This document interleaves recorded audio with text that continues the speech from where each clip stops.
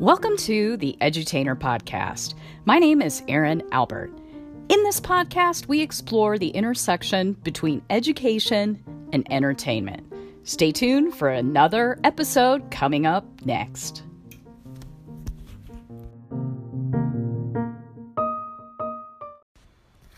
Hey everybody, Erin Albert. Is Friday, January 28th, 2022. And we are landing today on tip number 20 of the 22 ways to have an awesome new year. Up next.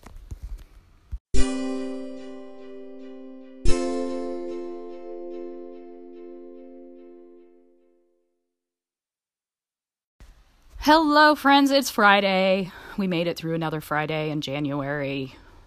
You know, I gotta tell you, January is really, honestly, not my favorite month because the holidays are over. You don't really have a lot to look forward to. I live in the Midwest where it's cold and gray.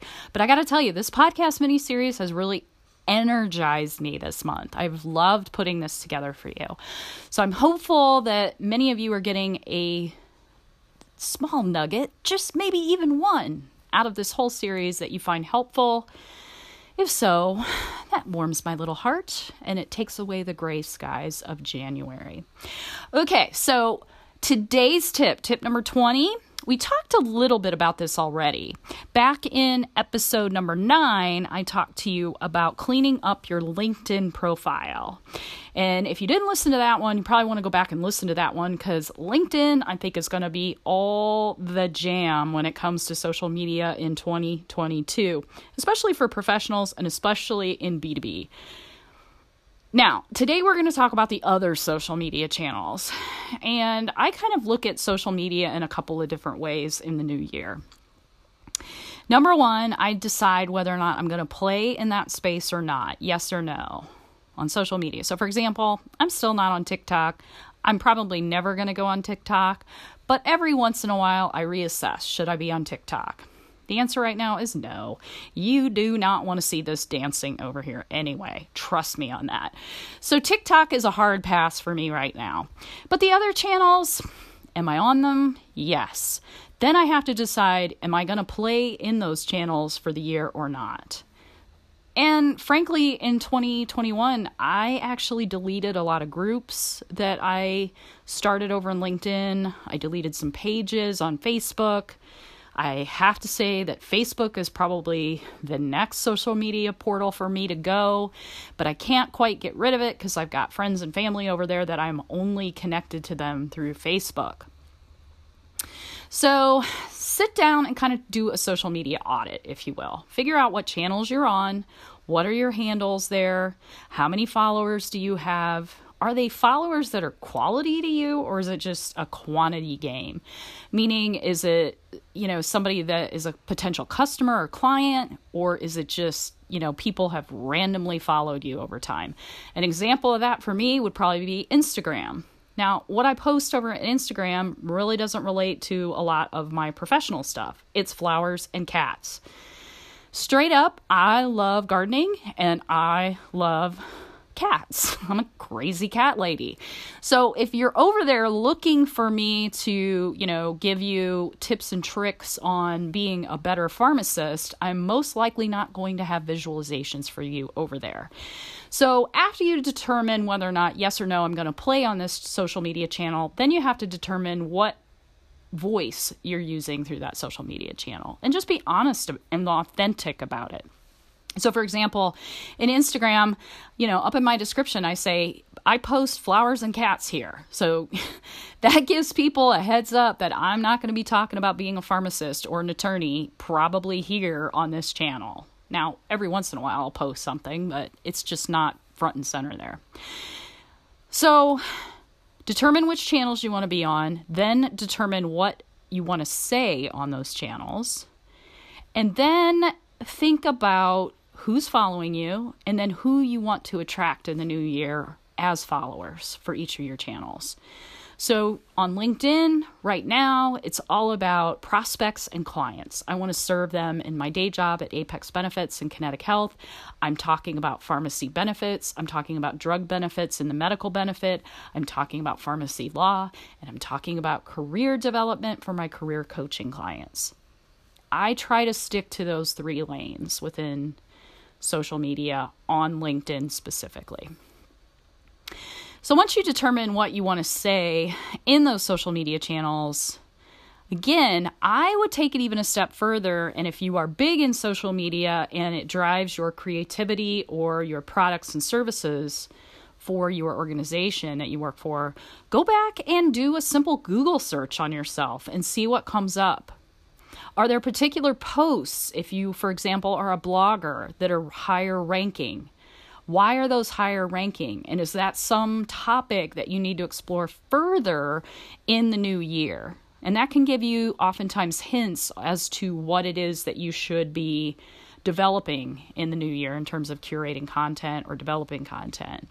Also, if you find old links that have past lives for you or something isn't accurate, there is a process on Google to have those links removed.